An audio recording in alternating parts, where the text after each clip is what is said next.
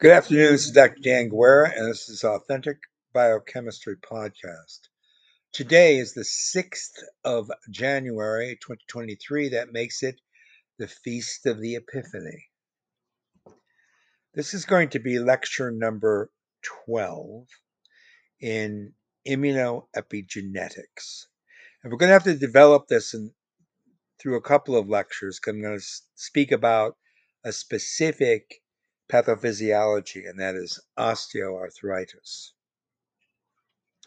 So, osteoarthritis, we're going to call it OA, is a degenerative joint disease, and it presents with articular cartilage degradation, subchondral bone sclerosis, and synovial inflammation. The clinical symptoms, of course, include chronic pain, joint instability, general stiffness, and a radiographic joint space narrowing, which can be observed. And that's probably the most common form of arthritis. And it's a leading cause of impaired mobility, particularly in the elderly. The risk factors, therefore, include advanced age, but also, importantly, joint trauma, which can occur in any age, obesity, and there is an obesity epidemic, as you know, and there is some component of genetic predisposition. Maybe later we can get into that. Now, of course, sports and accidents associated trauma can lead, because of what I just mentioned to you, to what's known as post-traumatic OA. And of course, OA in general is a significant cause of morbidity and physical limitation amongst individuals over the age of 40 to 45. And that's because articular cartilage has no intrinsic repair mechanism. So it's the basic medical description of OA. So now let's do some biochemistry. Let's talk about candidate loci. The alterations in TGF-beta superfamily, Wnt beta-catenin, Notch, and Hedgehog pathways all seem to contribute. Now, those are going to be at the larger scale to OA, and that's via the upregulation of many different component inflammatory mediators that will lead to cartilage extracellular matrix degradation. And that's going to be caused by an increased expression of proteins we've encountered in the past. These, of course, are the matrix metalloproteinases, or MMPs. So you also get a protein called disintegrin and thrombospondin. So in fact, there's a general group of enzymes known as ADAMTs. And so this is going to include then the metalloproteinases and thrombospondin motifs. Along with that, you're going to have chondrocyte cell clustering and proliferative apoptosis and or hypertrophic differentiation with an increased expression of some of the genes we've talked about not that long ago, even in this arc of lectures. The RUNX2, which you know is involved in transcriptional regulation. The matrix metalloproteinase, this one in particular is number 13. The SMAD3 protein, which is an adapter molecule for gene expression. We were talking about that recently for FOXP3. And a gene called COL10A1, which we'll talk about later. So let's talk about TGF-beta. TGF-beta is a member of a protein family of over 35 members. If you look at the constellation of events it's involved in, cell proliferation, tissue formation and repair, but also very consistently inflammation. And the family that are most found of the TGF beta family, I told you there are 35 members, there are only three common peptides that we talk about in the TGF beta subfamily, and those are TGF beta 1, 2, and 3. And those are going to be expressed differentially according to tissue, but also according to age and a specific pathophysiology, including OA. Now, if you do a knockout of TGF beta 1 in a mouse model, typically it's lethal because it results in a defective hematopoiesis and an overall endothelial differentiation during embryogenesis. So the deficiency for TGF beta 2 leads to craniofacial, limb, spinal column, including also lung and inner ear and urogenital abnormalities. TGF beta 3 knockout mice present with a cleft palate. So it's really interesting the difference in the three different members of this subfamily, right, of the TGF beta. So what you can see just from just that brief description, there's no phenotypic overlap between beta 1, 2, and 3, at least in terms of the knockout mouse modeling. And know that that extrapolation to humans is not one that's particularly sound, but we're just talking about KO mice. But that does indicate that there are going to be numerous and non-overlapping functions with TGF beta isoforms. Okay, it's probably what it at least indicates. Now, TGF betas are synthesized as large proproteins. They are protease activated or convertase activated before receptor binding, and they signal via heteromeric complex of transmembrane serine threonine receptors. And those receptors are of either type 1 or type 2. And there, of course, yes, there are accessory proteins associated with those receptors.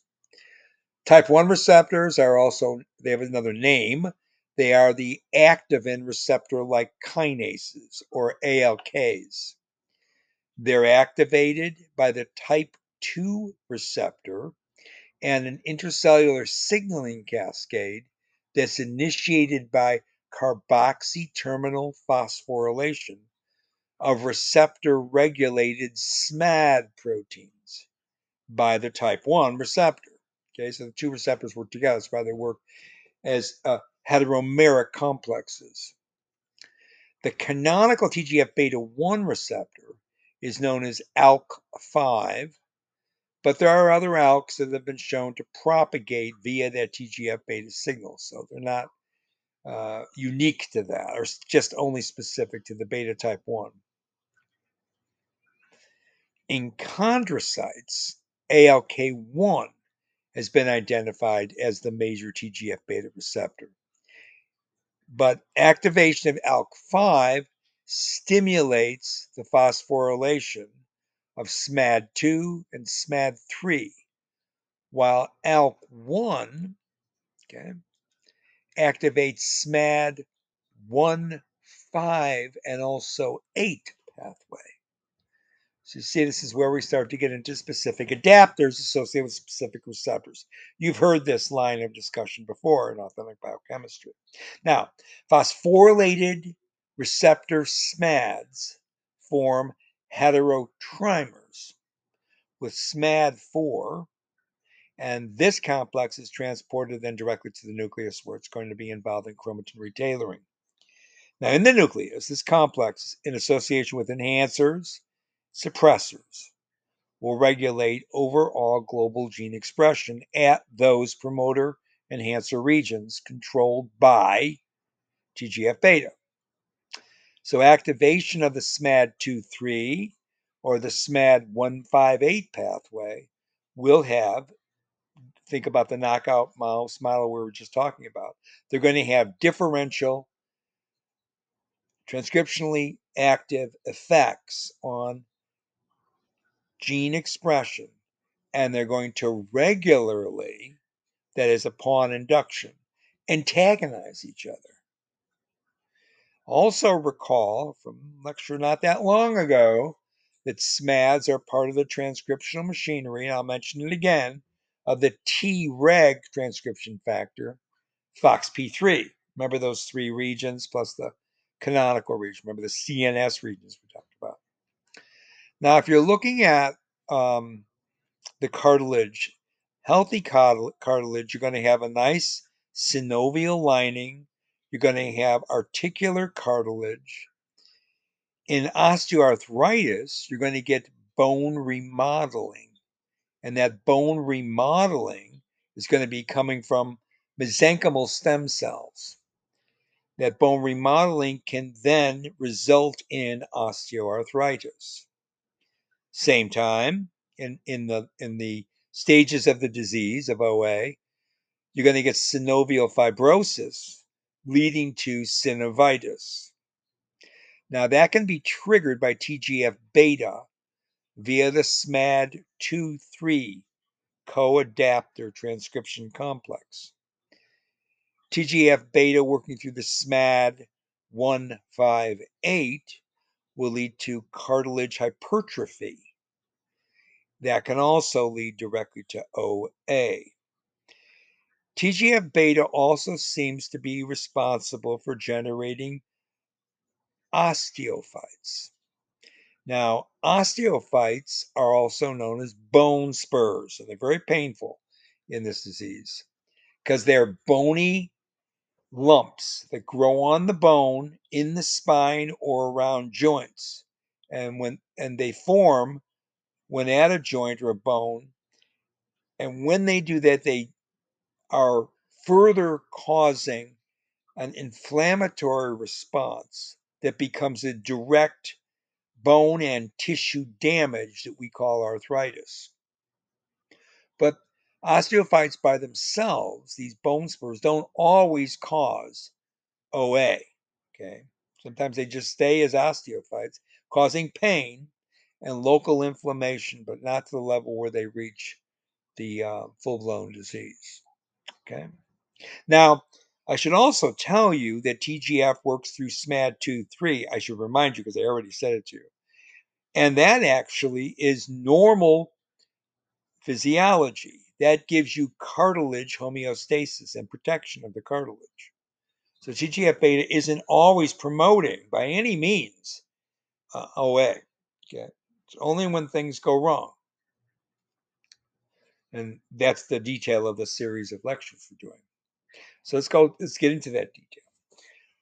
Primary human fibroblasts express low TGF beta concentrations. How low? Less than a nanogram per ml. Now, when they're at low concentrations, they activate that SMAD2/3 pathway. But a higher concentration, so go 5 times to 5 nanogram per ml, will then not stimulate the SMAD2/3 route, which is the healthy control over cartilage. They're going to stimulate the SMAD158 pathway. And that's going to result in different affinities of TGF beta for different receptor complexes, such that exposure of the cells to different TGF beta concentrations will result in differential regulation of gene expression at low versus high concentration of the TGF beta. Okay? So high levels of active TGF beta in synovial fluid of rheumatoid arthritis patients, now we're up to about 10 nanogram per ml, and OA patients even only at 4 nanogram per ml, or gout patients at about 8 nanogram per ml, but no significant TGF beta activity in the synovial fluid of patients with avascular yet necrosis. So you can see that it's not even consistent that you get that increase in TGF beta in synovial fluid. You're going to get one of these arthritic or even gout presentations. You can have high levels of TGF beta in synovial fluid, but also only get avascular necrosis, which is, of course, a totally different disease. So, synovial fluid of normal temporomandibular joints does not contain detectable levels of active TGF beta. Remember, to be active, it has to be proteolytically processed. But you get elevated levels, and nevertheless, and they're measured in patients with what's known as temporomandibular osteoarthritis, where TGF beta is proteolytically finally activated, but in the synovial fluid. And we find associated with that proteolytic activation, TGF beta in the synovial fluid, elevated levels of proteases. So they're going to be present in that osteoarthritic synovial fluid, sensu stricto. So what can we say to this point? Active TGF beta levels will be very low or absent in normal articular joints, and they're going to be found generally elevated in joint diseases, such as OA. Now, it could be concluded that cells in normal joints are not exposed to high levels of TGF beta, but that will change as OA progresses into a disease. The elevated levels of TGF beta in the OA joint will activate cells that are normally not exposed to high levels of active TGF beta. And that will then finally result in altered cellular differentiation. And that will contribute directly to the pathogenesis once you have high levels at 5x, for example, up to 5 nanogram per ml of TGF beta. Okay. So here's something else about this process. Loading temporarily will activate TGF beta in the articular cartilage. Remember that TGF beta, or now I'm reminding you, but I only mentioned it very briefly, is stored in high amounts in the articular cartilage matrix, but it's stored in an inactive form. And it's actually part of what's known as a large latent complex. And it's been reported that mechanical loading will activate TGF beta.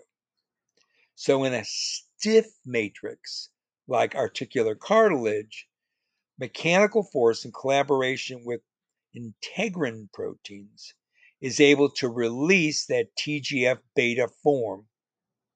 That's going to be the mature form. That means proteolytically processed from its latency binding peptide. It's got a name. It's called LAP. And that will confer inhibition of receptor binding of TGF beta. Now, articular cartilage is a particular tissue that is regularly loaded with its main function. And that regular loading is essential to keep articular cartilage vital. That is, as a healthy cartilage domain. Now, spinal cord injury patients don't load their cartilage recurrently any longer. They lose their cartilage at a faster pace, even than OA patients.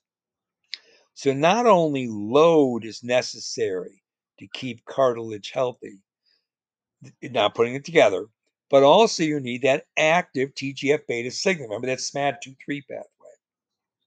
Now, chondrocyte-specific loss of SMAD3, or that ALK5, or the TGF type 2 receptor in the mouse model will all result in differential osteoarthritic development, even at early ages. Okay. Again, this is the mouse SMAD model where observation is most often found. But you also see the same thing in humans which have defective SMAD3. And those are in a population that pick up osteoarthritis at a much younger age. So, upshot of that is to keep cartilage healthy, you need both regular loading, that is strain loading, and in association with that, you need active TGF beta signaling.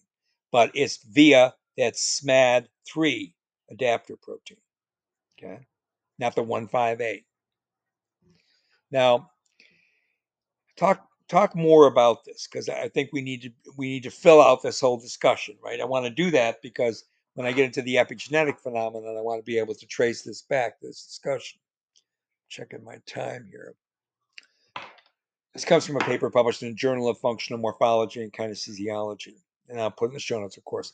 And what it tells me is articular cartilage is a specialized connective tissue. And for those of you that know this, I apologize, but most of us don't. I certainly didn't until I started reading this literature. That specialized connective tissue covers joint surfaces, and it facilitates, the transmission of a load with a low frictional coefficient. And what does that allow for? Friction-free movement. Nevertheless, articular cartilage has a very poor healing potential. I've already mentioned that to you. And it nevertheless also is prone to acute injury and to overall, as you age, degeneration. That whole process then can result in osteoarthritis. And that's considered probably the most common biomedical association of cartilage degradation, right? And inflammation. Aging, but regular severe mechanical loading are going to influence articular cartilage homeostasis. And all that's going to be involved in the pathogenesis of also the degenerative joint diseases. So in articular cartilage, chondrocytes, which are really the only cells that are present in healthy tissue, are surrounded by that extracellular matrix, and that will comprise a fibrillar network of both collagen and non-collagenous proteins immersed in a viscous water-based fluid. Now, the gels and fibers are differentially oriented, and they characterize three zones of the articular cartilage. They are called the superficial zone, and those have fibers parallel to the articular surface.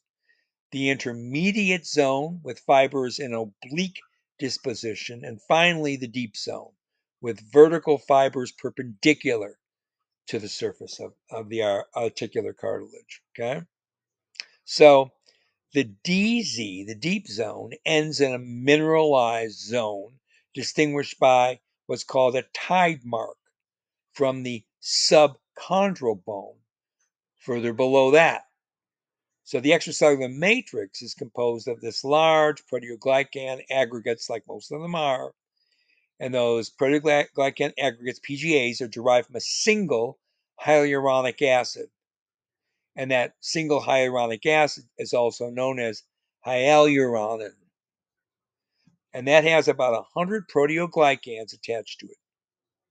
Then you get this aggrecan, and that's the major proteoglycan of the articular cartilage.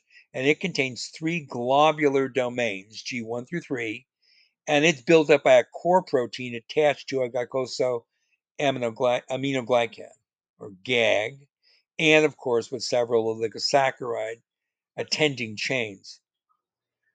The high tensile strength and low compliance of the articular cartilage is, of course, given by those glycosaminoglycans, and they attract cations, and also that results in an attraction of water, of hydration, that results in swelling, but that becomes counteracted by the fibrillar network we just described. So during joint loading, the PGAs, that's the proteoglycan aggregates, are compressed, and they permit the distribution of the force on the rest of the joint surface. And what they're doing there is reducing the pressure on the overall articular cartilage. The joint surface is going to be lined with glycoprotein, and that particular glycoprotein surface structure is also got a name. It's lubricin. And that's produced by both the chondrocytes and by the synoviocytes. And finally, it has boundary lubrication properties, which facilitates that low friction we're talking about at the interfacing surfaces of the articular cartilage. So the loss of lubricin influences the functional properties of the synovial joint, and it probably plays a role in the downstream aging pathogenesis of cartilage degeneration. Let me check my time here. I hope you're picking up what I'm dropping here for you, because I'm trying to give you now much more detail. I'm giving you the detail because it's authentic biochemistry. It's the first of the year and we've got time, right? So let me finish this mechanical loading because I find it fascinating. Mechanical loading of the articular cartilage stimulates the metabolism in the chondrocytes, and it induces the biosynthesis of carbohydrates and polypeptides and lipids to preserve the integrity of that tissue. So you get mechanical signaling, mechanosensory phenomena that modulate gene expression, protein processing, and specific bioenergetic linked biochemical activity. And all those changes are going to be resulting in a change in cell mechanics, which is known as mechanotransduction. So what the result is, a compression of the cartilage leads to complex changes within the tissue, including matrix and cell deformation that provides hydrostatic and osmotic pressure fluid flow and an altered matrix content, which means a change in content of the polypeptides, lipid, and also carbohydrates associated with those proteins and lipids. And that will be linked to water and ion gradients with a fixed charge density. Of course. So all those changes are going to be detected by the mechanoreceptors on the cell surface, and that includes the mechanosensitive ion channels and those integrin proteins I mentioned a few minutes ago. So the activation of all this mechanoreception initiates intracellular signaling cascades in the form of kinases, which leads to tissue remodeling processes. So over time, as a person ages, excessive mechanosensing, and the loading itself will influence what genes are expressed and what the biomechanical readout of that process entails. So you're going to get a change in chondrocyte metabolism.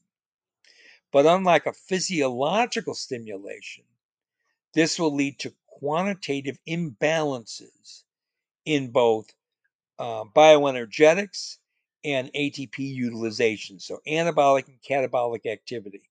And that means you're going to ultimately get a depletion of matrix components because you're going to always have that hyperactive matrix metalloprotease. And this is where articular chondrocytes, now we can bring this back to TGF signaling, because articular chondrocytes show active TGF-beta signaling immediately after apoptosis.